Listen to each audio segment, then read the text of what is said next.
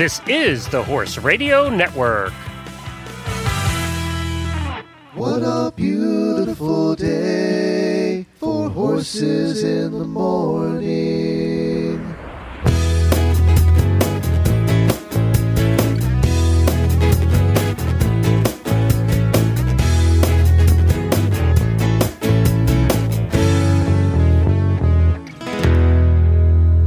Well, good Tuesday morning, everybody. I am Glenn the Geek from Ocala, Florida. And I'm Karen Chatton from Gardnerville, Nevada, and you are listening to Horses in the Morning on the Horse Radio Network for November 10th. This is episode 1296. This episode is brought to you by the American Endurance Ride Conference. Good morning, Horse World.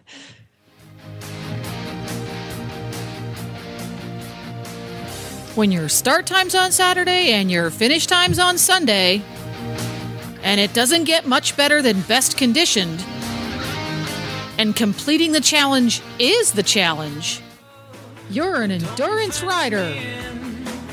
Let me ride through the wide open country that I love, but don't fence me in. Let me be by myself in the evening breeze. Listen to the murmur of the cottonwood trees. Send me off. Well, good morning, everybody. Thank you for joining us on this Endurance Day here in November. And Karen, you're getting snowed on. We are finally. Yay. Finally. It's not even barely November. Well, I got up at 4 and there was no snow yet.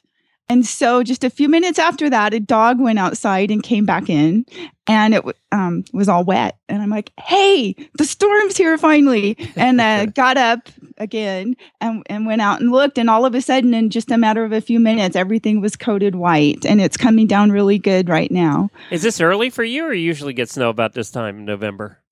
Yes, it's pretty, just we've been in a drought kind of mode for so long that when we do get the snow now, we're doing a happy dance because we really need it. We really need it bad. But we did get some snow in the last week. The mountains are all covered white right now.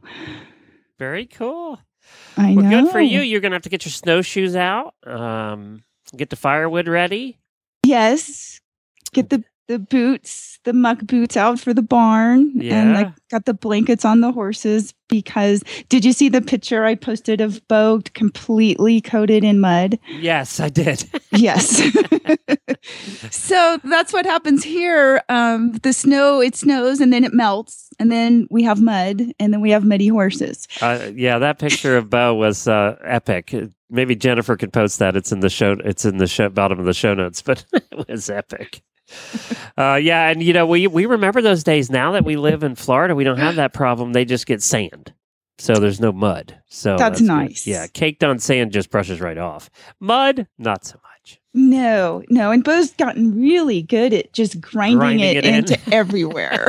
I think he's trying to tell you something. He's trying to go, look, you don't have time to clean me up, so you can't take me out. Exactly. Yeah, that's exactly what the horses do. They're related to cats that way, I think. Oh, okay. What's really... Go ahead, sorry. Well, I was just saying, what's really funny is that normally it's the gray horses that are the biggest pigs. Yes. In my case, it's the opposite. It's the brown horse. It's the bay one that's the biggest pig. Yes. That's funny. Well, Karen, we're hoping that your internet holds out this morning with the snowstorm. So... Me too. Otherwise, I'll be talking about a lot of things I know nothing about in today's show. And Jennifer's going to tell us what those are. On today's Endurance episode with Karen Chatton, brought to you by the AERC, following our usual Adventures with Karen recap, we will get down to the mechanics of better riding with Donna Sider-Smith. And then rounding out our Tuesday Gallop, Dr. Susan Garlinghouse has some advice on social media etiquette, and then sets out to bust a few online myths. So stay tuned for the fray, folks. Thank you, Jennifer. Well, we have to talk, because this will be the last time we talk to your audience, the endurance riders, about the Radiothon coming up. And let me tell everybody, in case you have not heard, we are doing the first ever 12-hour live radiothon, holiday radiothon on November 30th, which is 3 weeks from yesterday. And that's Cyber Monday. So it's the Monday after Thanksgiving. It's the biggest shopping day online. And we're going to be online with you all day. day. We're starting with Horses in the Morning, and Dr. Wendy Ying of the Driving Radio Show, who's a lot of fun, is coming up to the studio. So she'll be here in Ocala with me all day. We'll be hosting the whole 12 hours with the help of about 20 of our Horse Radio Network hosts. And that includes Karen. So Yay! we are going to do an endurance hour. Now, I actually have to go to the website here. Do you have the website up? Because I have to go there. I do. Okay. Radiothon.horseradionetwork.com. Yeah, and they can just go to horseradionetwork.com. There's a big banner in the middle of the page. It'll take them there. And there's a schedule, and it looks like Endurance Hour is going to be 3 p.m. Eastern Time to 4 p.m. Eastern Time. So what we would like during that Endurance Hour with Karen is we'd like to hear from as many endurance riders as possible during the hour. There's a bit of a competition now going on between the hosts. Who's going to get the most callers, and who is going to get the most people to submit some clever sound files ahead of time, and we're going to talk about that. But so if you go to horseradionetwork.com and just click on the banner in the middle of the page, you'll see it has all the details about the Radiothon. This is just for fun, and the theme of the day is your favorite holiday memories. So we want you to call in and talk about your favorite holiday memories with us, whether it involved horses or, it's just going out to the barn on Christmas morning, or if you want to call in and wish your barn mates a Merry Christmas, or, just whatever holiday message. It's a big party all day long, and we're dedicating a whole hour of it to endurance. So, Karen, hopefully you can muster the troops to call fun. in. Now, we want your listeners. The endurance riders are a clever bunch, and they have a lot of time to think when they're out there riding. So we have a way that they can actually submit a voicemail or a sound file to us ahead of time. And we are going to play those all day during the show. And we've asked for this before on Horses in the Morning, and our listeners are very, very clever. Now, we're going to see how clever the endurance listeners are. But basically what they have done is sang Christmas songs. They've done a recording of themselves singing or their kids singing. They've written poems, either a poem about endurance riding, or maybe you put something to the 12 Days of Christmas. You can, on the voicemail, if you can't call in live that day, you can just wish your barn mates or your family or your ponies a Merry Christmas. You can play your favorite holiday tune on an instrument. Maybe you play the piano or something. And, that's what we're looking for, is just clever, entertaining sound files that we could play. And the cool part is, for everybody that submits a sound file ahead of time or calls in live that day is going to be eligible to win the prizes. We have over $3,000 worth of prizes we're giving away that day. Yeah, a lot. We're talking a ton of prizes. We have a big prize at the end of the day from Benefab Products and Soar No More, perfect for endurance riders, both of those. They're giving away a $500 grand prize of a whole bunch of stuff. Wow. So, we are going to be giving away prizes every hour. We'll have prizes during the endurance hour. So we really want you to be involved, and only people who send in a voicemail or sound file ahead of time or call us live are going to be eligible. All right. So we need to muster the AERC clan and get them out. Make sure that they're involved and posting everywhere. You need to make sure that you post on your blog and get everybody involved. Okay. Go ahead. I will. Great. And Karen's going to set up a couple of big guests. We're going to do a couple of big guests every hour. Jennifer's been working on it. We have a secret that we can't tell anybody, but let's just say there's some big name guests being booked all day by the different hosts. Cool. And they're going to call in and just tell us about their favorite holiday memories too. Fun. So it's just Christmas holidays party all day long. Okay. We give you permission. It starts at 9 a.m. and ends at 9 p.m. We give everybody permission to drink eggnog from 9 a.m. So, including you, Karen. You're allowed to start drinking early that day. And it just should be a lot of fun, and we're looking forward to it. The call-in numbers are there on the website. Everything is there. Just head over to horseradionetwork.com and click on the banner. And get your submissions in right now. Start getting those done and in, because we need to put them together. And then we got Thanksgiving coming up too. So there it is. It should be fun. Yeah. We're looking forward to having you. Looking forward to doing it. I think it's going to be a lot of fun. Good. Very good. Well, then let's talk about endurance. Okay, well, this last month I did a couple of different 50s. The most recent one was the High Desert 50, which is at Scouts Camp at Fort Churchill, Nevada. And I took the 10-year-old junior on her first 50. She rode my horse, Bo. And we got rained on again, but this time I managed to not lose my cell phone. Good for you. And she did fantastic. She did great. And Bo just did wonderful with her. And we had a really good day that day. And then out of the blue, unexpectedly, I had taken her riding the next weekend after that. And we did some arena practice up at the fairgrounds trying to get the horses ready for their Equifest performance down at the Rose Parade. And I got home and got a phone call asking if we'd like to ride in the Nevada Day Parade with Susan McCartney, who's an endurance ride vet, has a group that dresses up in Native Arabian costumes. And she had a couple of costumes we could use and joined their group. There were 16 of us. And we did the Nevada Day Parade, which is a huge parade. Nevada Day is the day Nevada was accepted into the Union. And so it's a state holiday. And the parade is in Carson City, which is the capital. And there's literally thousands and thousands of spectators. So it was another really great experience for my horses. And how they do? To get to go. They did really well. Bo actually got a little more excited, which was surprising. But he ended up just settling in and he was fine. And all the horses did really well. They handled the musket fire and all the crowds and all the stuff going on and the noise really, really well. So it was a great experience for them with the Rose Parade coming up. And they looked really cool in their costumes. Did you have a costume or did you have to borrow one? I did. You we did? Borrowed one. Yeah. And they're beautiful. They're really beautiful. Really, really neat looking. The sparkly dresses and the whole thing? They're all sparkly, yes, and a lot of bling on them. And the horses did well. And of course, they completely cover your saddle. And so we were using all of her tack and her headstalls and everything. And but the horses all did really well. It was kind of a cool thing. And at last minute, because, literally, we didn't know till like 3:00 in the afternoon the day before. So we got busy getting those horses cleaned up. That's funny. Well, good. I'm glad that you're getting practice, and you have some more practice coming up too, right?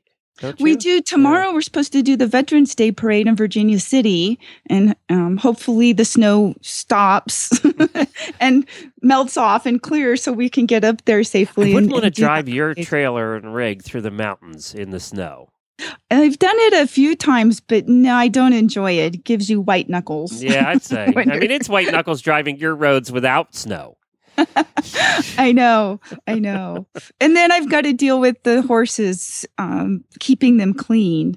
You don't realize how much work it is to do a parade. An endurance ride, the horse doesn't have to be totally clean. It can just be, endurance ride clean, meaning where the tack goes. But, for parades, you want their tails clean and brushed out and that sort of thing and to look good. So we'll have our work cut out for us later today to get them all cleaned up and spiffy for tomorrow morning. Now, is that a dress-up parade also? Kind of.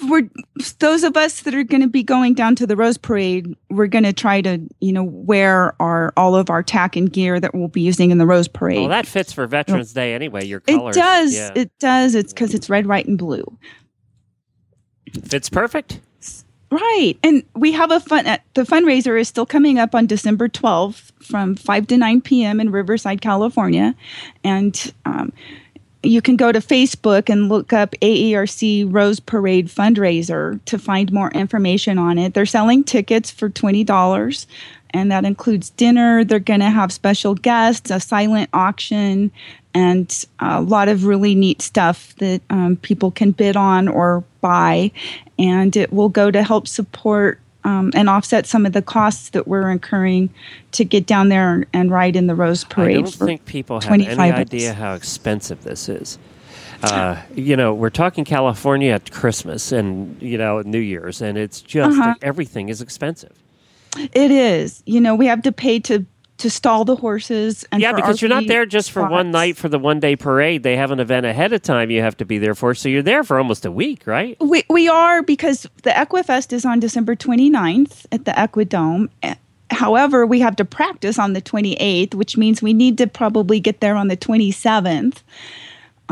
So yeah, you're looking at a whole week of staying there to be paying for stalls and RV spots, and just to be there for that whole time. Plus the cost of gas. It's 500 miles away one way for me, and all those costs just add up. Yeah, they along do. with all of our tack and gear and the things we've had to buy specifically for doing this parade. But it's going to be a pretty cool experience. It's still this sinking is a once in a in. lifetimer. It is. It's going to be the only time in your life that 60 million people are looking at you. That's the only time. I know. Unless you've done something heinous, and then, and you're in the news. But other than that, Yeah, we'll try not to do you that. try not to get Yeah. there that way. Let's just stick with the parade. Exactly. Now, Potato's in the news again. He is. He has I got to a tell you book. before we get to Potato. Okay. We were on our trip out to Sedona, and we did the Segway tour in Sedona, Arizona. And the guy who runs its name is Pancake. I mean, it's on his business cards and everything. It's Pancake. So when I met Pancake, we had to tell him about Potato. And I thought for a minute it was one of Potato's brothers. Because it kind of looked like him, too, actually. So I thought it was one of Potato's brothers, but it was not. He does not know Potato, and he was quite surprised that somebody else had a name like, the food like his. So, Okay. yeah, but I met Pancake. Now I've met a Pancake and a Potato. Okay. Yeah. So now I got rutabaga and like squash and things like that to go yet, but we're getting there. There's still time. Yeah. There's still time. So tell us what's Potato, of course, was the winner of this year of the The Tevis. Tevis, and he's 3 years old? He's won it like many times, and we had him on the show, and he's quite a character. But that's Potato Right. Richardson. Yeah, and his book is called Ride Like Potato, Learn to Enjoy Trail Riding More Than Ever, from the winner of the 2015 Tevis Cup race. That's a And long name. Yeah, it's quite a name. And right now it's available on Kindle, so you need to go to Amazon.com and pick it up. I know he's planning on having it made into a print version too, but for now, if anybody would like to Ride read like Potato. about riding like Potato, I love the cover. to go check out his book. Ride Like Potato. That's a great title.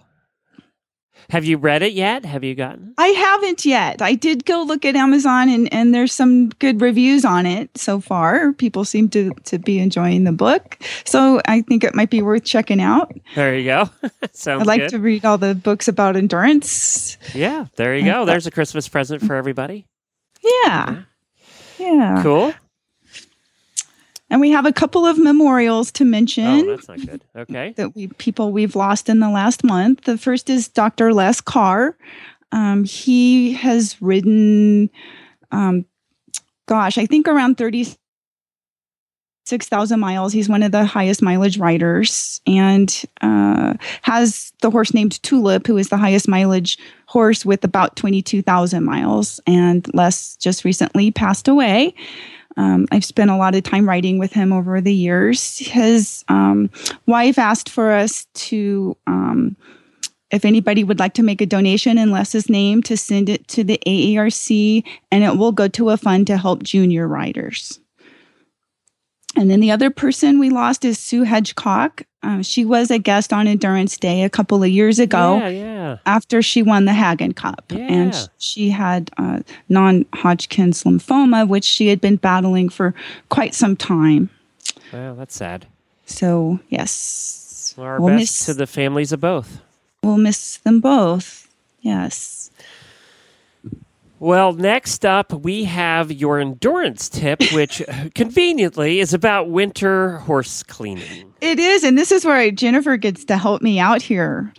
because we were talking the other day. Because we didn't always live in Florida. I just want to say that. That's right. And I was kind of bemoaning how much work it is to keep these horses clean. And especially now that we've been doing a couple of these parades for practice. And this time of year, it gets really difficult when it gets muddy. And then as soon as your horse is cleaned, they go right back out and roll in it again. So Jennifer, let's talk about some of those things we discussed about ways to clean the horses when it's too cold to give them a bath. You know, a lot of us don't have the luxury of an indoor barn with heated water and that sort of thing. So we're just basically stuck doing it the old-fashioned way with a lot of elbow grease. Right. And it seems that no matter how long you brush the horse, as soon as you pat him on the top of his butt, a giant cloud of dust rolls up and there's a handprint. And yes. That right there marks your horse as dirty. Nobody appreciates how many hours you groomed to get him that clean, Uh-huh. So a trick that we developed back when I lived up in Massachusetts to get horses clean in a big hurry, or at least the appearance of clean, is to go crazy with the curry comb first and foremost. Choose your tool, whether you like the glove kind or the inexpensive Sarvis curries with the little plastic teeth or the traditional round rubbery ones, whatever turns you on. And curry like gangbusters to get all the crud off so that all you're left with is a fluffy dust ball. And then you can either go DIY or you can go with a commercially created product. A lot of people call them waterless shampoos, but generally speaking, the labeling calls it a spot remover. Miracle Groom is a product brand that I've used many, many times and love to death, but Veteran makes one, Cowboy Magic makes one. There's probably others. I have a recipe for my own, but essentially what you do is you put the waterless shampoo product onto your grooming towel. Get yourself a big stack of towels from your guest bathroom because your guests are never use them anyway. Because nobody comes to visit horse people. And you dampen it, and I mean just barely damp. And you scrub that horse as if you were using a curry comb. And what that does is takes the topmost layer of dust off, the layer that creates the big cloud and the handprint. Mm-hmm. And it really makes the horse look a whole lot better in a great big hurry. If you are using the DIY product, the recipe that I use, and this is also on Horse Tip Daily, I'll try to post a link to that on the Horses in the Morning Facebook page. I use a mixture of a small amount of baby oil or Skin So Soft if you like the perfumey stuff, like a couple of tablespoons, plus a capful or so of either generic shampoo or generic dish liquid. And then add water to make a quart-sized spray bottle full if you want to spray it on your towels, or if you want to use a bucket, because if you've got a whole bunch of horses particularly, you can do this in a bucket of water. Just adjust the amounts of liquids accordingly and fill up your bucket, and then put enough towels in so that the towels have absorbed all the water in the bucket. And then take the towel out, wring that sucker out to your blue in the face, scrub the horse till the towel's dirty on both sides, toss it aside, and get the next towel out.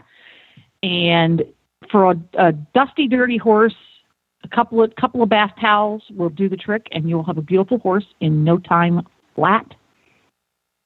Well, I will be doing this later today. And it's also a handy way to get tails clean if you don't have the access to lots of good water. Even if you've got freezing temperatures, get yourself some water. And I like to add, again, baby oil to it and get the tail as wet as you can, and then take your towel and kind of scrub it dry with a towel so you're rolling the hair in the towel, and that will break up the bits of dirt and stuff, and that does an amazing job on tails. That's great. We will be definitely using some of these tips. So thanks, Jennifer. You're welcome. Very good. Well, while Jennifer is getting our next guest on the line, did you have any other news or anything else going on? I guess your season's winding down to pretty much parades at this point. For some of us, yes. In other parts of the country, like where you are, it's beginning riding time. For those of us up in the north or whatever, we're kind of going to be grounded for a little while. But the ride season starts on December 1st with AERC. So now is the time to renew your dues. Okay. And December 1st is also the time of year normally where if there's any new rules, they go into effect. And I was going to report on those. However, the office told me that there are no new rules going into effect. Wow, is that a this first? time?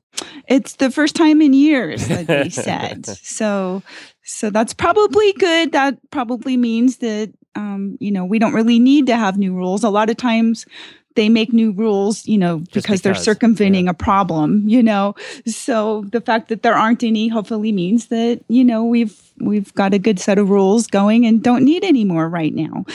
And sometimes they just make new rules for the sake of making new rules.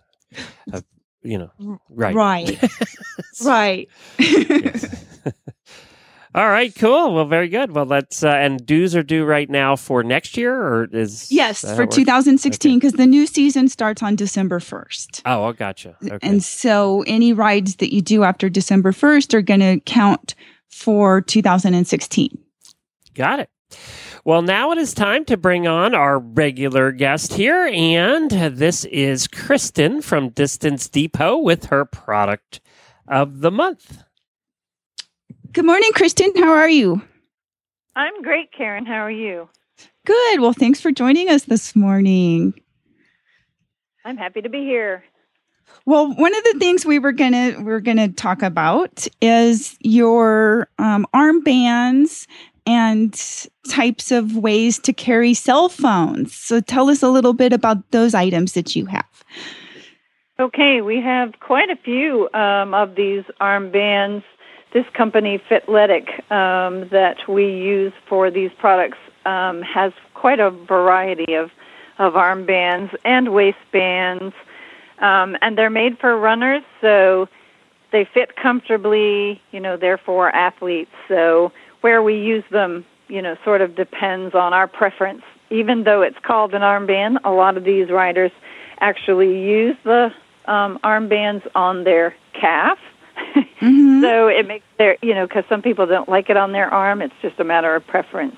But we have the original armband that fits some of the regular-sized phones. And, of course, since the cell phones have become larger and larger over the years, we now have two new sizes, the Forte and the Surge.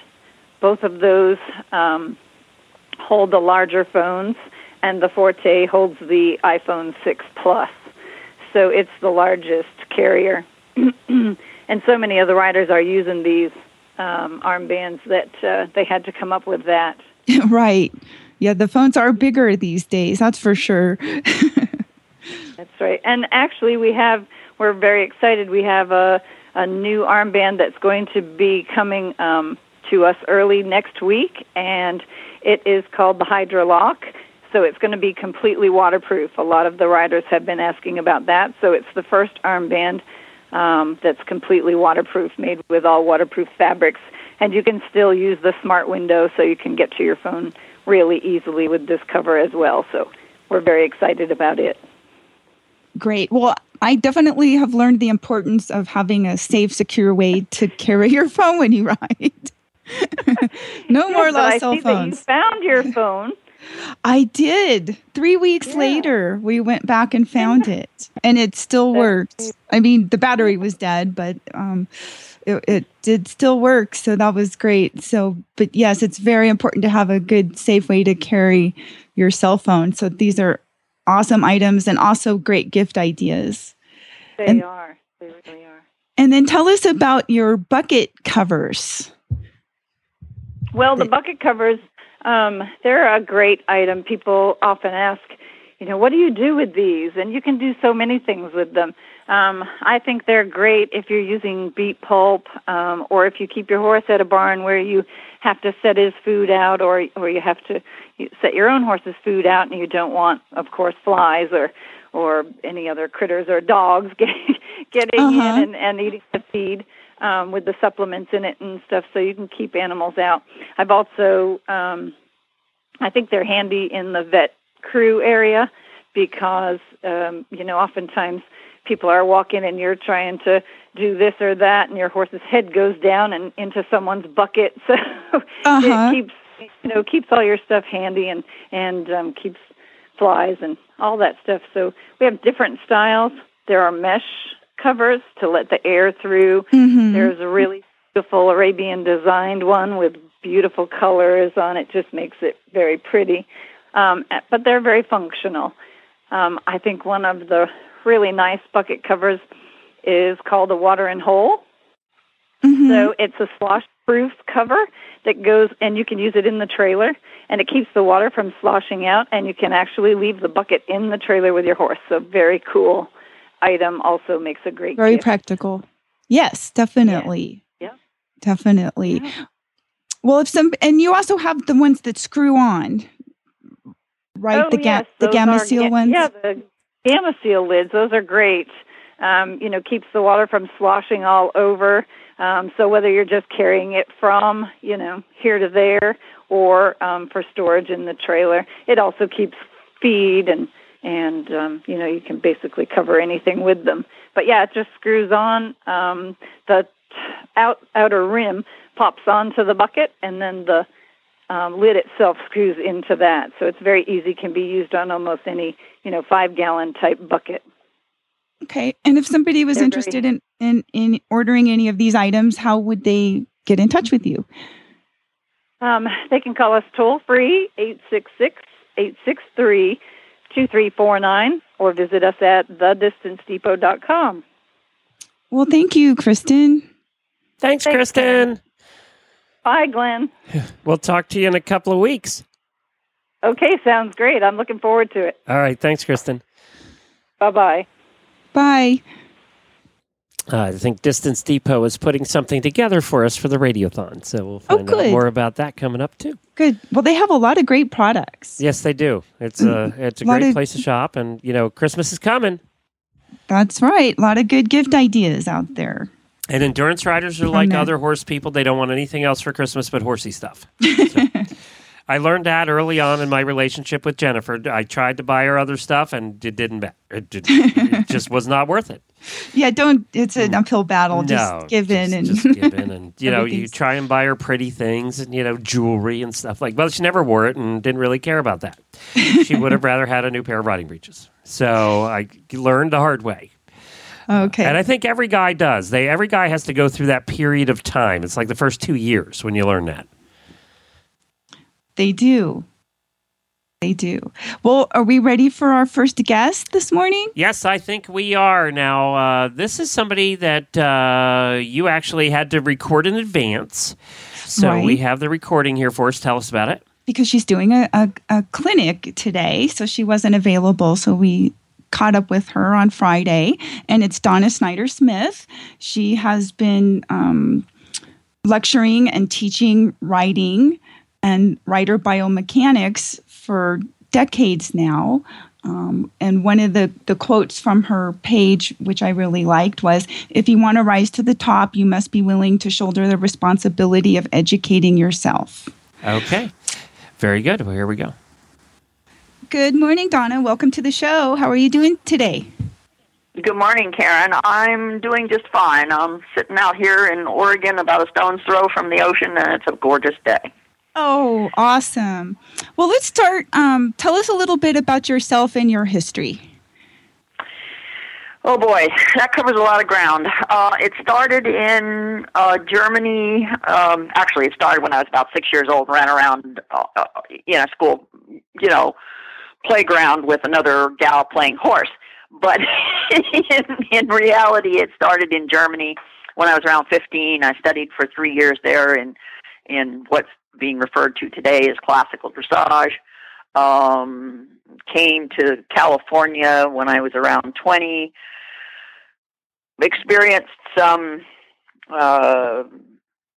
jumping, or got involved in some jumping, eventing. Got back into my dressage. Got involved in instructing riding, took several courses. Oh, gosh. AHSA judge. I just have to think about all the things that I've done, for crying out loud.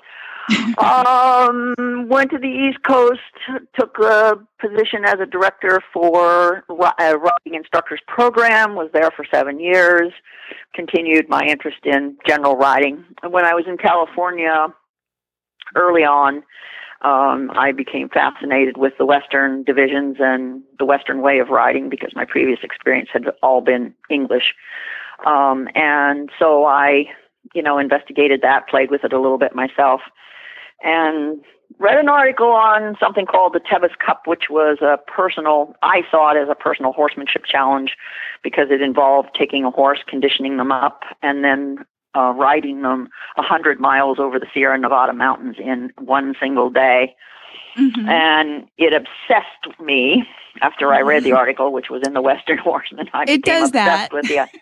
Yeah, it certainly does. Yes, and I fell under its spell, and to the point where, kind of typical of my personality, if I have a question and that's really a burning question for me, I have a tendency to put everything on the back burner and go find out the answer. Mm-hmm. So that's what I did, and I did it with a jumper. Meaning it was the horse I was working with at the time. He was half quarter, half thoroughbred, so that's what I had. He was physically fit and capable. I spent a year getting him ready, and I went and rode the Tevis. We finished 18th, which I was very happy about. Wow. Yeah, so that was my first introduction into endurance. I didn't get back to it until many, many years later because I was involved in, the show world of horses.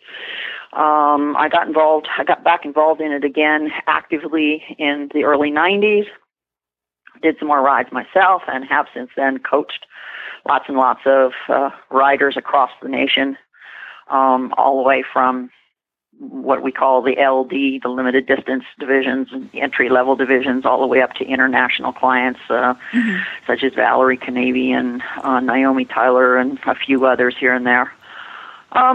And been fairly successful at it. So now I'm retired from on-site teaching, but I still coach and I still do personal consults, stuff like that. And tell us about a couple of your books that you've written too. The first one I wrote was the endurance book, the Endurance Complete Guide to Endurance Riding and Competition. Mm-hmm. And I really enjoyed doing the book, except my editor and I got into a kind of a disagreement because she wanted me to set down specifics in a formula for conditioning horses. And in a conversation one day, I said, well, not only is it hard to do, but I'm against that because in my experience, what I've found is that people will take it and apply it directly. Right. And if they don't have the background to make the decisions, that the background that governs the decisions relative to that particular application of time, distance, speed, whatever, they're going to hurt their horse. And so I simply refused to do it. And I told her why, and after I told her why, she understood. But I would never give a concrete statement like that in a book which was going to be published without any supporting help, because I know it can get people in trouble. Right. I believe that was one of the first books I think I ever got when I started endurance riding. Oh, good. I hope it helped. It did. It did. I know it's hard to give that kind of advice. You're absolutely spot on with that. Right. My other two books, the next book was The All-Around Horse and Rider, which probably is my favorite book, and which hasn't gotten nearly the exposure I would like it to. But anyway, it's sort of a guide to the industry and offers, I think, the most valuable part of the book is the quizzes that it offers.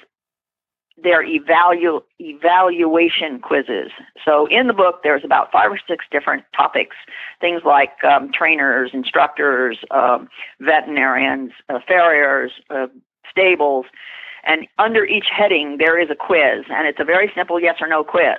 Answer, meaning yes or no. And at the end of the quiz, you add up all your answers, all your yes answers, and there's a numerical evaluation score that you get. And then the score is interpreted. So if you're above such and such, it's a good stable to be at, or you can count on that vet, or yes, there's a good chance that your horse will be safe in the hands of that trainer. And if you're in the middle, here's the possibilities that might happen. And if you're below a certain numerical score, it's like, don't go there. Mm-hmm. So that alone, I feel, is an incredible investment for anybody, especially anybody getting into the industry, right. That wants to save themselves. I looked that book up on Amazon, and it does have excellent reviews. Oh, so if anybody's listening, go check it out. Go check it out on Amazon. Is Amazon where you prefer people to go to purchase it if they're looking online? Yes, okay. It's right. I mean, I have people calling me, and these days I'm low on any kind of inventory, and I'm happy to, if you buy a book and you want a signature, usually you'd run into me at one of the, equine events in the past, but nowadays, since I don't do that so much, send it to me. I'll sign it and send it back to you for, just because. But you can buy them cheaper through Amazon. Even way back when, you could buy them cheaper through Amazon than I could sell them to you. So I always send people there. Okay. Well, I have a question from a listener. It's a 2-part question. They want to know if you can describe 3 exercises to work on off of the horse to improve rider fitness and balance. And the second part of the question is, are there 3 exercises that somebody can use to work while on the horse to improve rider fitness and balance? Okay.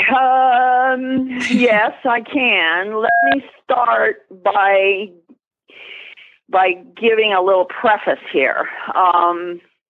There's all sorts of books out there with exercises, and Lord knows there's any number of gym programs.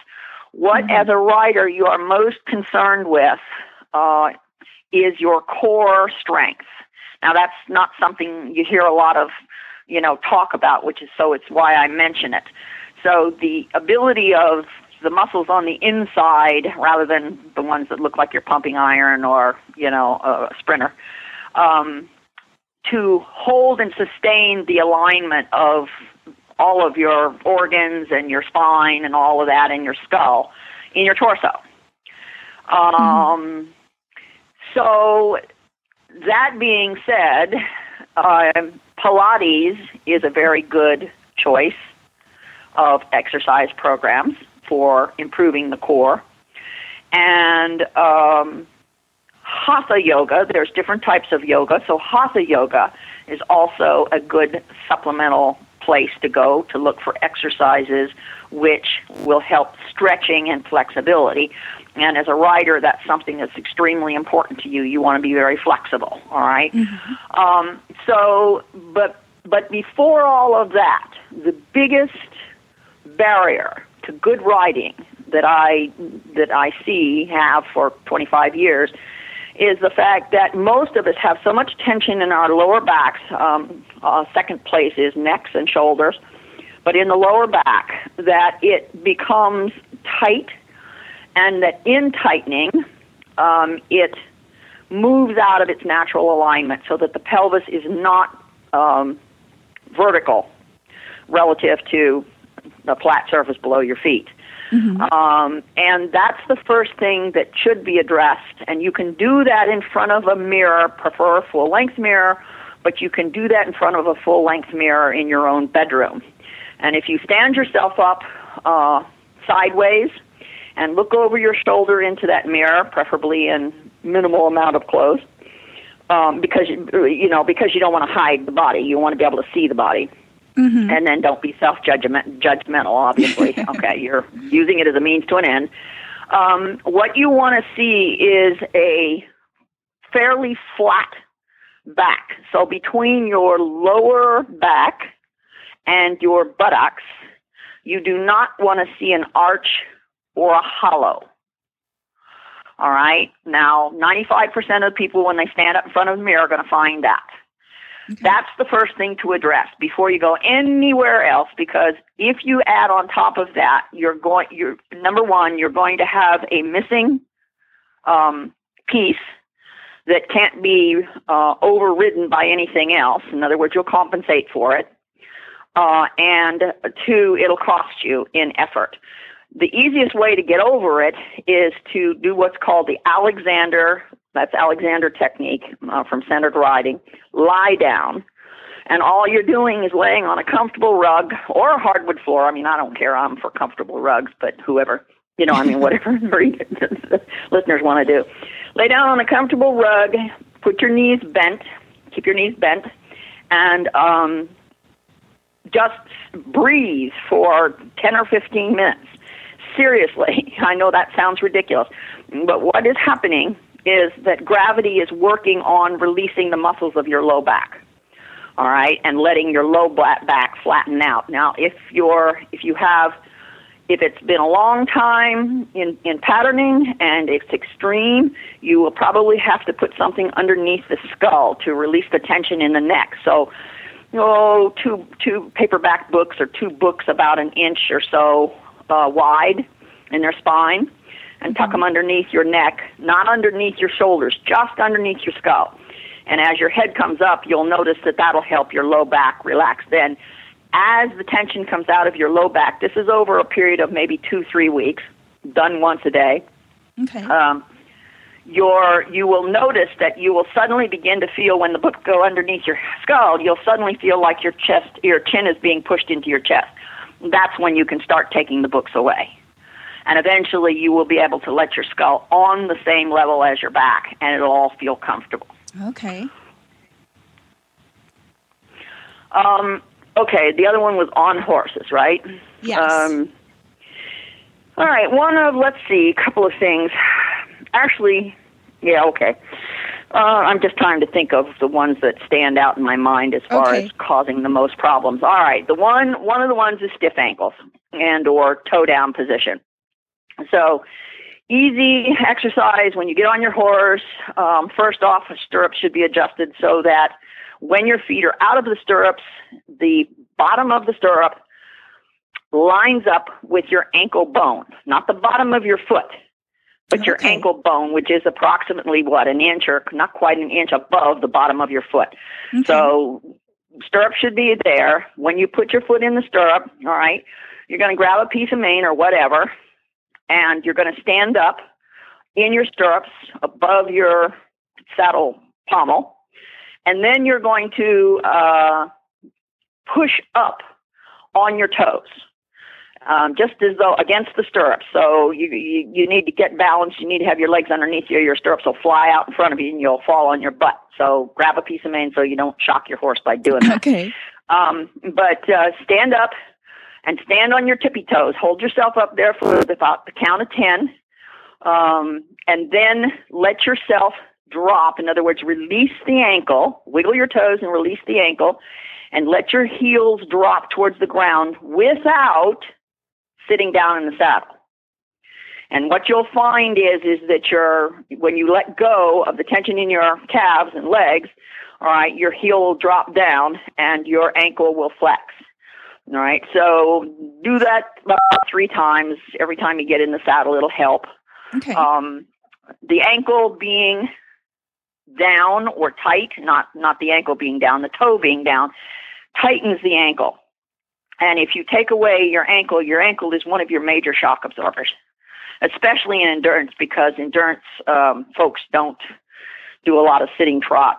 They're posting their trot, so, they have a tendency to use their stirrups more than, say, a dressage rider might. So if you were looking at disciplines, you would like a foot ankle, all right, that sort of emulates the hunter-jumper crowd. So heel below the toe. Doesn't have to be way down below the toe. Only has to be a little bit below the toe. But it does have to have no tension in the ankle so that joint can absorb the shock coming up from the horse. All right, so that's one exercise. Okay. Another one is tightness in the pelvis. So now the problem with this as an endurance rider is that in order to do this exercise, we have to have a horse that's cooperating.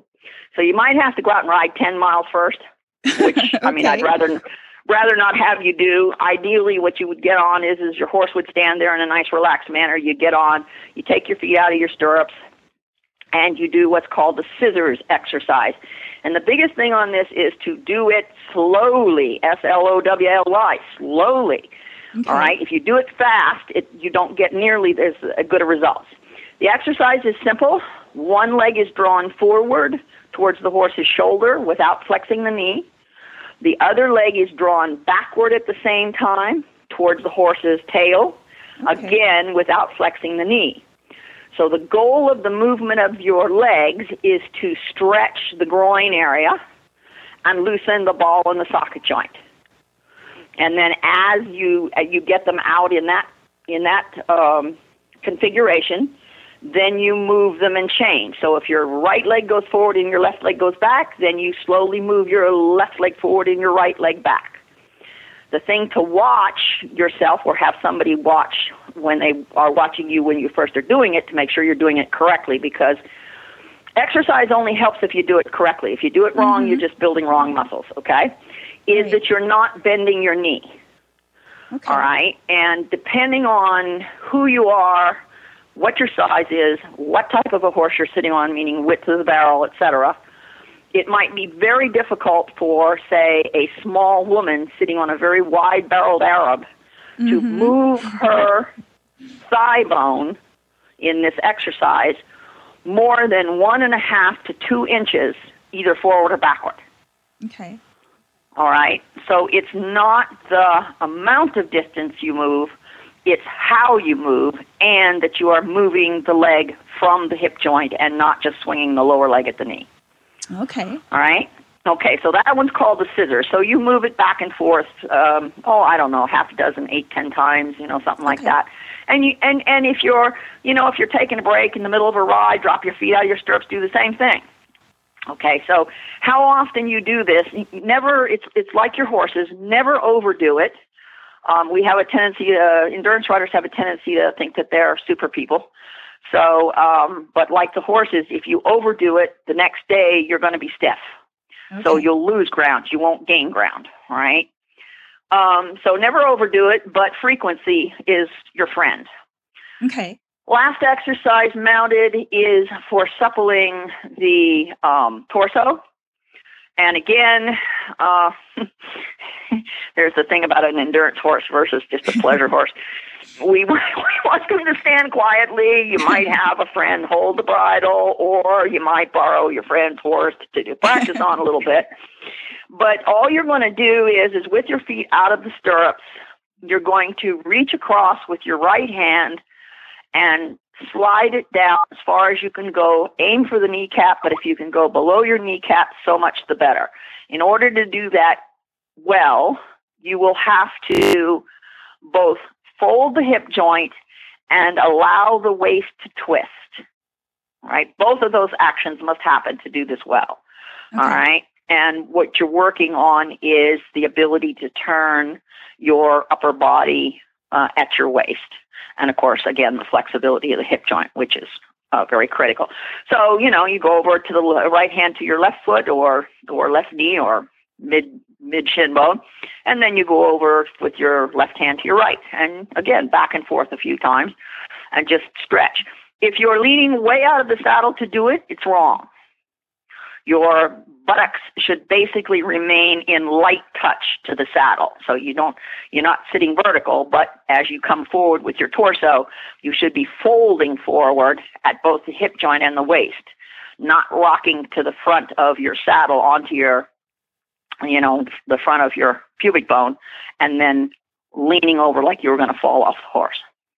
Well, that was excellent, Donna. Great answers. What's your website address? Just www.donnasnydersmith.com. Okay. Well, thank you for joining us. Oh, you're welcome. I'm very happy that you asked me to talk to you. Well, there's a whole bunch of work that you can do now. I know. Do you feel healthier now? Have you been doing it? I'm going to.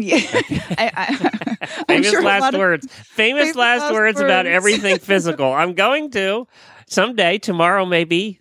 Tomorrow. So, yeah. Tomorrow's a great day to start exercising. Well, some of those things are definitely going to be useful for some of us. As we get older, we get less flexible, and we need to, start paying more attention to these kind of things, to our own biomechanics, because how we ride affects our horses so much. We have a couple of hosts that do yoga and hot yoga and a whole bunch of different things and Pilates, and they all get a lot out of it. They always say it's really good. Helena from the Stable Scoop show does it, and Reese, and Reese does it on dressage too. So, I can see where it definitely would be of a help. Well, just as soon as I'm done shoveling snow today. Yeah, exactly. Can drive to the gym. Well, very good. Well, of course, you are listening to Horses in the Morning. We are the endurance episode. Karen is with us the second Tuesday of every month, which seems like years now. I think it has been years now. And It's always a very popular episode here on Horses in the Morning. And although you got beat out last month. Oh, no. Yes, you did. You got beat out with a record-setting episode that one of our interns set up, and it was with a jockey out of England, and he must have told everybody that is in his large fan base because it was a huge show. Oh, good. So you weren't going to beat that one. But endurance always does very well, and we appreciate that. Good. And, of course, we couldn't do this show without our terrific sponsors, and this is a product that you use every time you go out for a serious ride. I do. Renegade hoof boots. They're made in Arizona in the United States, and they've got them in several different sizes. They're really excellent at helping riders fit the boots to their horses. If you have a unique shaped hoof, you can send pictures and drawings in, and they'll help you figure out what you need to do to get a boot to work. There's videos on YouTube showing how to make adjustments for them. They offer a glue-on version, which can be used if you're doing, a ride like Tevis, or you're going on a trip for a week, or for some reason you just don't want to use the strap-on boots, which I find incredibly easy to use. I use them. I've done Tevis in them. I've done other hundreds and multi-days, and a lot of people have. That's why the boots are so popular, because they are so easy to use. They give you good traction. There's a couple different models. They have the regular traditional Renegade boot, and they've also got the Viper model, which fits a slightly different shape of hoof. So if you'd like to learn more about Renegades, go to renegadehoofboots.com. Renegadehoofboots.com is where you can find all the great selections of colors, too. Yes, they have a lot of colors, and even my 10-year-old Junior has become proficient at putting them on and taking them off of Bo all by herself. Oh, really? Yes. Yeah, they're easy to put on, though. They are. Yeah. They're easy to put on. Now, my pony, he chips his feet all the time. He's just, being so wet here. That happens. So all the time I'm like taking the chips off his feet so I can fit his boots on. It's like I see. Right. Yeah, but that's only because it's so wet here in Florida. We have that problem. Well, we wouldn't do this show without our title sponsor, and that is the AERC, and we have our guest coming up. Susan Garlinghouse. Yes. And she's ready. She's a veterinarian. Yes, we do. Good morning. How are you, Susan? Good. I'm excellent. How about yourself? Good. How's the weather down there in Southern California? Oh, no, you're not Southern California anymore, are you? No. I'm Northern California. I live up in Tevis country now, and I am very happy to say that we've actually gotten some measurable rain the last couple of days. It's wonderful. Wow, good. Yay for everybody. We were just out in California, and I just could not believe how everybody says how dry it is, but unless you see a place that hasn't had rain in 5 years, it is really dry. It's unbelievable. So everybody up here is just doing the happy dance and running around outside and jumping up and down and just making total fools out of ourselves. But we're really, really enjoying it. It's not a lot yet, but we're enjoying what we can get. Karen was whining about the mud earlier. You guys are happy to see mud, aren't you? It's like you're caking it on each other. Yeah. I actually had to.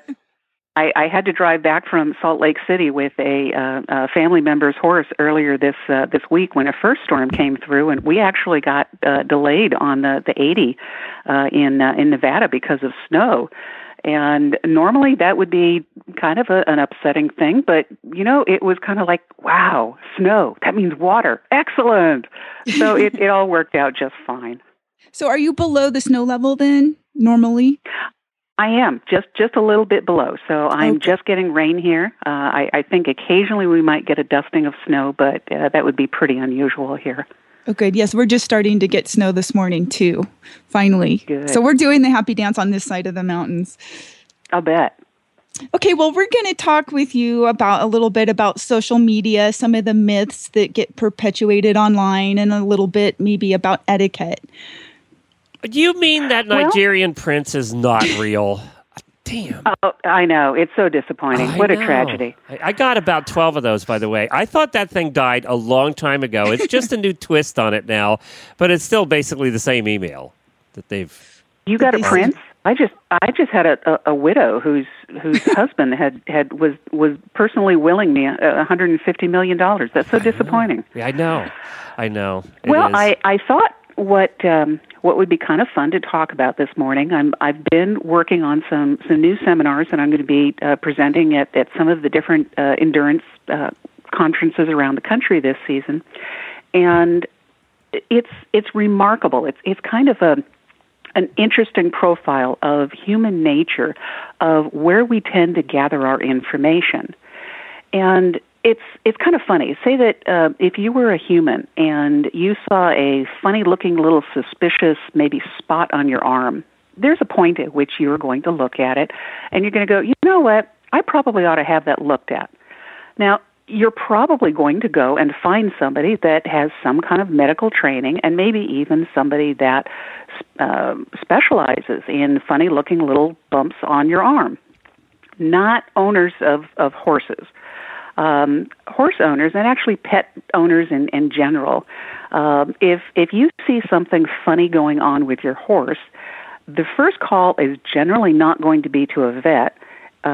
It's generally going to be talking to somebody at the feed store, talking to a trainer. Nowadays, it's posting it on Facebook and saying, "What's this?" Posting. Thank you. We in the veterinary industry, we say that they call in. They ask for a consult with Dr. Google, and I understand that. I don't blame them, and sometimes you can get very good information online, but you have to be discerning about where that information comes from, whether it is somebody that just bought their first horse a year ago, but they read a book, and so now they have printed up a business card that says the word therapist or practitioner on it, but no actual formal education or experience in a particular area. And it's really funny because there's a lot of myths and just these urban legends that have been propagated for years, sometimes decades, sometimes a lot of decades, about some of these dire warnings about different types of feeds. Now, this phenomenon happens in lots of different areas, but as you know, I'm a veterinarian, but I also did some graduate work in nutrition and also in equine exercise physiology, and that tends to be what I talk about the most. And a really good example of that are some of the warnings, quote unquote, that you will hear about feeding something like, say, flaxseed. The flaxseed it's a very useful feed for horses. It has a high oil content. It has a particularly high content of a particular type of oil or a fatty acid called omega-3s that are very useful. They have a natural anti-inflammatory property to it. But if you ask a lot of people, how much flaxseed can you feed a horse, they will assure you that you are playing with fire if you feed a horse more than, say, a cup or two a day. Now, if you ask them why, they go, well, I don't know, but you can't do that. Occasionally you'll run into somebody that they've done a little bit more reading, and they will tell you one of two things: that you can't feed a lot of flaxseed because it has cyanide precursors in it. Now, cyanide is a molecular compound that in the body, it displaces oxygen on the hemoglobin, and it can cause some respiratory problems. In high enough dosages and in extremely high concentrations, it can actually cause death. That's how all the English royalty killed each other in the movies. years ago. Right. Exactly. Yep. Well, yep. that's Cyanide. a scary thing. You hear the word cyanide, and you think that you're going to just drop dead right that very second. But what a lot of people don't understand is that cyanide is actually in our bodies all the time. It is a byproduct of certain metabolic pathways, and that's what happens. The body goes, okay, there it is, let's get rid of it, and nobody even notices the difference. But it is a really scary thing, and in high enough concentrations, then it is certainly going to cause a problem. So when you hear that flaxseed contains these cyanide precursors, then people go, oh, yeah, I don't want to do that. I don't even want to feed that to my horse. That would be way dangerous. But I thought it would be really fun. I'd like to go back and try and find out, well, where did all of this come from? And in this particular case, it turns out that all of this scariness about cyanogenic precursors, based on a single case study that occurred now over 100 years ago, and not even in horses. It occurred in feedlot cattle. And what had happened is there was a shipment of cattle that were being sent to the feed yard, and at the time they were being sent by rail. And weather delayed the arrival of the train, and by the time they got to the feedlot, these cattle were really, really hungry. And when they were offloaded, they were fed, but accidentally, instead of just feeding them hay or something, they were fed a large amount of a cattle feed called linseed cake. Now, linseed and flaxseed are actually exactly the same plant. The difference is that flaxseed still has the original oil content in it, whereas linseed has had that oil removed, and what is left over is called linseed, and it's used as a kind of a poor quality protein supplement in livestock. So these cattle went, and they were really hungry, and they hoovered up an enormous amount of this linseed meal. And because cattle specifically, they're ruminants, and they have a higher concentration of the enzyme needed to break down these cyanide precursors in the meal, they had a fairly high concentration of cyanide in their systems as a result. So some of the cattle, they were kind of breathing a little funny for a day or so, and then they recovered. One steer died.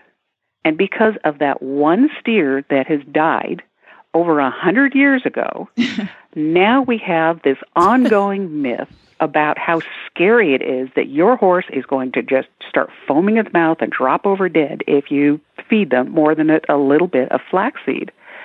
And it's fascinating to me. And the other thing that is interesting is that horses don't even possess a lot of that particular enzyme to break down those precursors. So you can, in fact, feed horses quite a lot of flaxseed perfectly safely. And there has never, ever been any kind of a respiratory problem, even in horses that are fed tremendous amounts.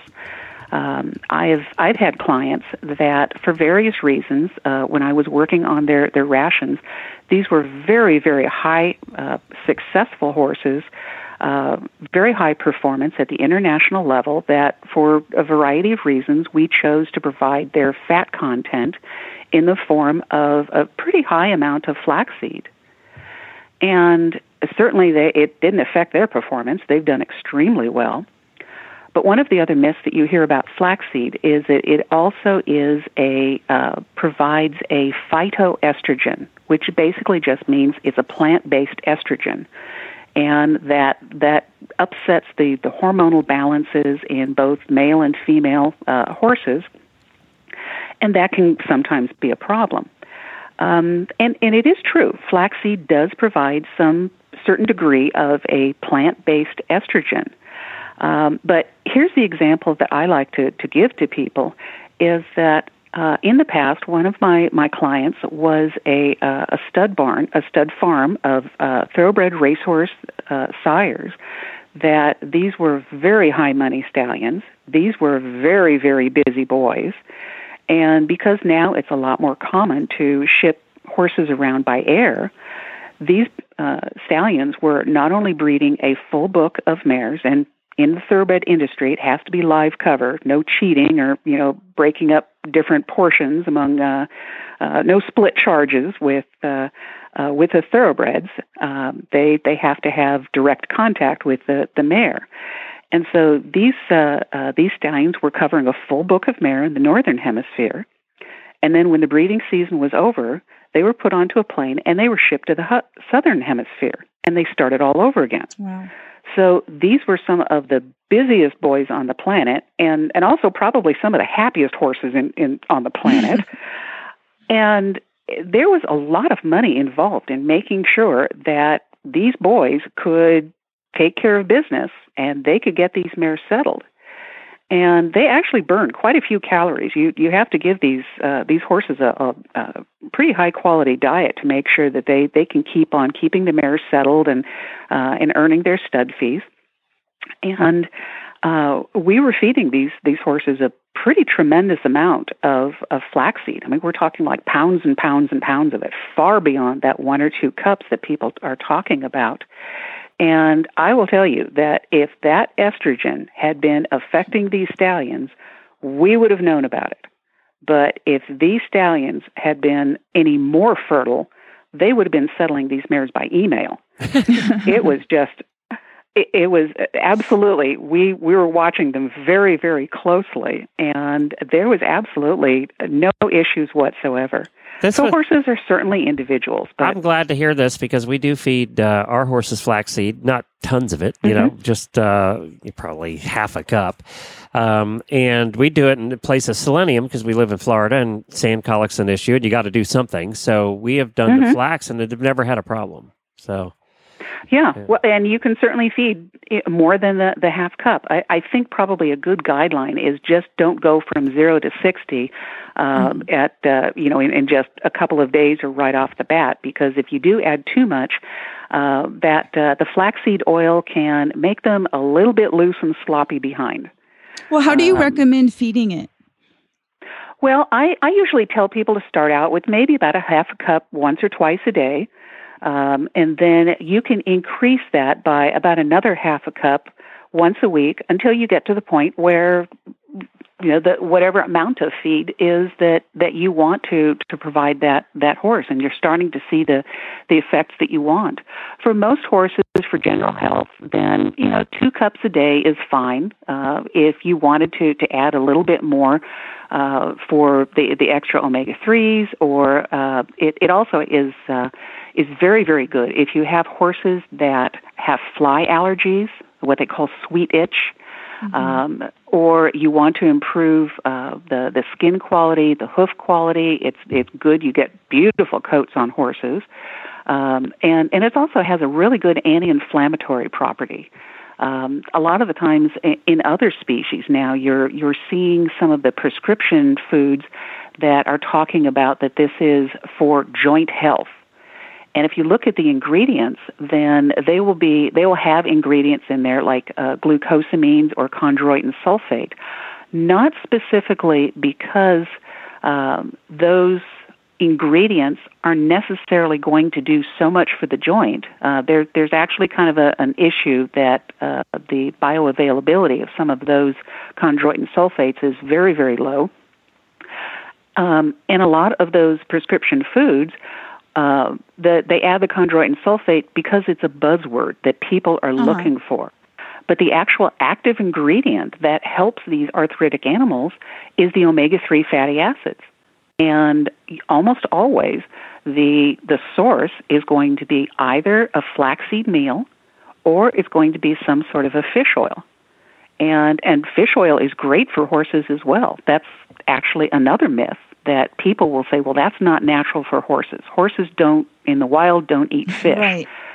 But the body doesn't look at it that way. The body kind of tends to just sort of see what the basic building blocks are that are coming down the pike, and they don't go, well, no, those omega-3 fatty acids, those came from fish. I have to ignore that.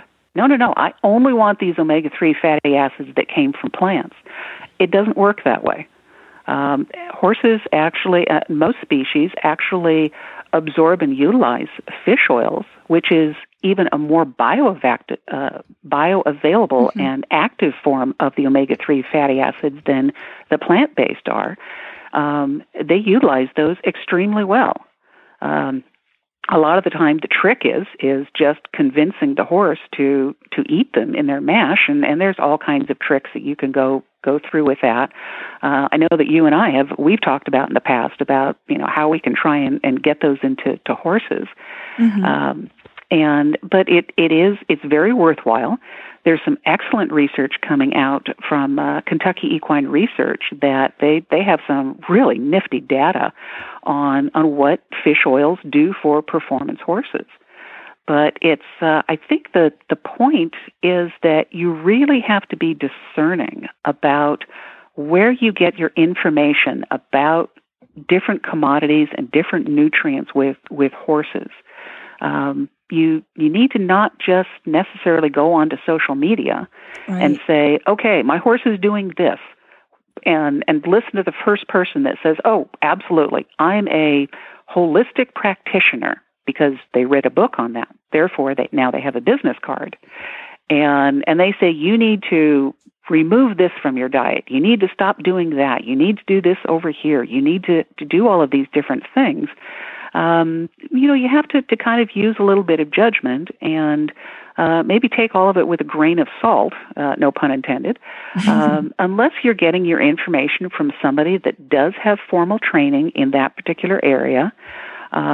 Information that comes from universities is usually pretty credible, or someplace else, somebody that actually has a legitimate background in the area. Don't just automatically put it onto Facebook and ask for the advice of Dr. Google. It takes a little bit more than that. It really is remarkable the amounts of myths and legends out there about feeds that get propagated on social media. Right. And one more question on the flaxseed. Do you recommend it be ground, or can you feed it whole? I know that's one of the myths. If you don't grind it, that it doesn't do any good. Well, that's like most myths, there is a little bit, a nugget of truth in each of that. Flaxseed, when it is the whole seed and it hasn't been ground, it actually has an excellent shelf life because that seed coating is really tough and durable. If you feed it to horses whole, then they will derive some good out of it, but it's probably only about half as much. They can kind of grind it up a little bit, but a lot of that flaxseed is going to pass through the system and end up out in the pasture, and you're going to have the fattest, shiniest birds in the neighborhood that you've ever seen. But so it is. You are going to get a lot more bang for your buck if you somehow grind up the flaxseed. And there are now some sources of stabilized flaxseed where they don't really grind it. They actually have machinery that slices the flaxseed, and they say that it has a really good shelf life. Personally, I would prefer to still use flaxseed in a fairly prompt manner. What I personally do, and this is absolutely nothing other than if I want to watch a movie on TV and I want to be able to justify sitting on the couch in the living room for 2 hours not doing something else, I will grind up flaxseed while I'm doing it. And I can go through a 30-pound bag in an hour or two. And what I do is I take one of the little Braun coffee. There's a Saturday night for you. Everybody dreams of that one, Susan. Oh, yeah. I want to party with you, Cowboy. We're going to come over and watch movies. If I'm going to grind flaxseed for 2 hours, you better have 2 bottles of wine, because that's about the only way that's happening. Absolutely. Hey, come on over, and there'll even be a pizza involved. Because we're lucky here because we have so many tack shops in Ocala and so many feed stores that they sell it in 4-pound bags of ground flaxseed. So that's how we get it. Oh, that's great. Yeah. So, not everybody has even that, then. But. you want to check and find out how long ago. If it's really fresh, that's great. And what I tend to do is I will grind it up in the little the coffee grinder. And another mistake that people tend to do is they over-grind it. You don't have to heat it up. You actually don't want to grind it so long that it starts to heat up. All you need is to just fill up that little cup and just push the little button, go zip, zip, zip. That's it. That's all you need. And then what I do is that I dump it out into Ziploc baggies, and I pile it up in the freezer. And it stays for a very long time. And then I have a couple of cups, and I take it outside, and, I mix it that day. And doing it that way is a really good, you get good shelf life. It takes a lot less. You're getting all of the goodness. But flaxseed and the omega-3 fatty acids they start to degrade pretty quickly when they are exposed to heat, light, and air. So you don't want to just grind up a bucket of it and then put it out into, a tack room that's 120 degrees during the summer, and then 6 months later go, oh yeah, I ought to feed that. Well, no, you've lost it. And one of the other the traditions is that people used to tell you that you want to boil your flaxseed meal to drive off all of those toxins. But if you do that, then you're actually negating all of those positive benefits of the omega-3 fatty acids. You do still have some oil content in there, and that's good for calories, but you've lost all of those really nice anti-inflammatory properties that otherwise you get if you feed it fresh. So that's how I tend to recommend that people do it. If they absolutely positively cannot grind it up, then I used to tell people, go ahead and just feed it whole. Just keep in mind you're probably going to have to feed more of it. These days, if they don't want to grind it up themselves, then I tell them, go ahead and buy one of the stabilized flaxseed meals and feed it that way. Well, this has been really interesting. Thank you for joining us this morning, Susan. Oh, thank you for inviting me. I have a great time. And of course, where can you find the AERC? Karen? AERC is, you can go onto the website, www.aerc.org. We have all kinds of information on there. We have a lot of information and a brand new link that for people that are new to the sport, we have all kinds of resources for you. We have a wonderful information packet now that the office would be thrilled to send out to people that has all kinds of great tips and information that you want to know. We have links to some videos on YouTube that were produced specifically for people new to the sport that are trying to figure out things like how do I camp with my horse, and how does a vet check work, and what do I put into a crew bag, and things like that. We've got all kinds of information for you. And we're also, we present a lot of what we call the Endurance 101 clinics. We have a lot of those going on. I'll be teaching some of those, but almost every single region has multiple clinics and seminars going on. And those are a really great way to get into the sport. And, of course, you can also just come out to a ride, volunteer, ask questions. We'll put you to work. And you will get just a wealth of information about just kind of how things are done and what the sport is all about, and come out and meet some really great people. Terrific. Thank you. Thanks, Karen. Thanks, Glenn. All right, I hope you guys have a great morning. It's you too. Bye-bye. AERConline.org. I guess AERC.org goes there too. But yes, either way. Yes. And that's where you can find all of the great information. I imagine that with endurance, like other disciplines, people are a little intimidated to get started and probably put it off. Right. Yeah. And but that's why you have the mentor program and everything you guys have over there too. Exactly. Is to help people, because it is kind of intimidating when you think about the great, yes, everybody starts out with smaller rides, but they all think 100. So, that's intimidating. Yes. By the time my junior had finished her first 50, she's decided she already wants to ride Tevis. There you go. See, next year she'll be there at Tevis. No, she's only 10. I think she has to be, think they have an age 14, requirement. I think yes. Yeah. So yes. Well, that's okay. That'll give her some time to get ready. And you don't have to break her heart. I know. Oh gosh. No, it's so great to see the new ones come into the sport, though. That just immediately you can tell that the endurance is for them, because they just fit in so well, because they love to ride and get to see country and get that relationship, that bond with the horse. It's just kind of a fun thing to see that kind of relationship develop, and the new people that are coming in that are really getting into the sport. It's really cool. Very good. Well, thank you, Karen, for joining us again. I want to remind everybody you can see Karen or hear Karen again during our holiday radiothon in 3 weeks on November 30th, Cyber Monday. It's an unusual day for her, but she's going to be joining over 20 of the hosts here on the Horse Radio Network. And you are going to be on from 3 to 4 p.m. Eastern Time with us that day. We'll be posting a lot of information. Karen will post information on her Facebook page. We'll try and get it on the AERC's page as well.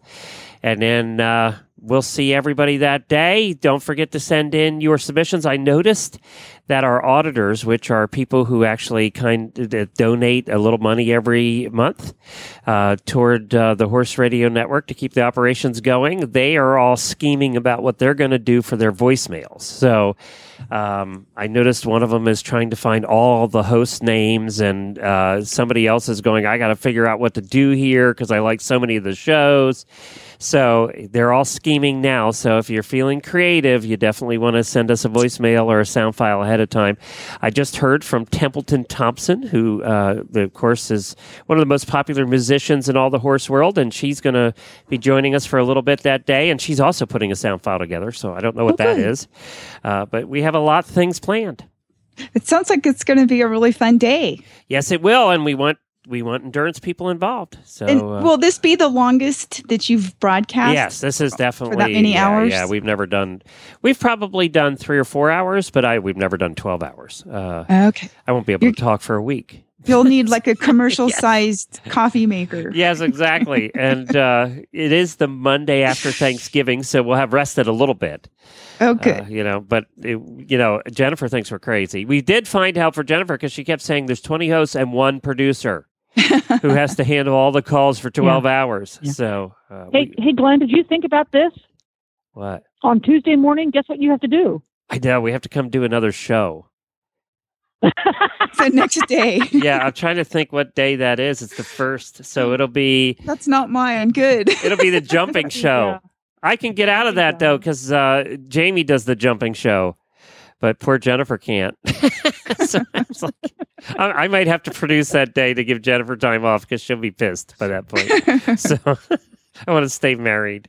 We'll see if we do a second one after this one. That's a long time to talk. Thank God Dr. Wendy's coming up to sit in, too. Yeah, that'll be good. That'll help. And it's not like I'm doing the whole thing by myself. We have all the other hosts coming on, so I hopefully can sit back and relax. Yeah. You think? Well, Jennifer, I'll let you know later how your tip on cleaning our horses in winter pans out today. Send me before and after pics. Okay. Before and after. Yes, well, right now I think Bill will be rolling in the snow. It's still snowing quite heavily right now. That's a good thing. And it's good until it melts.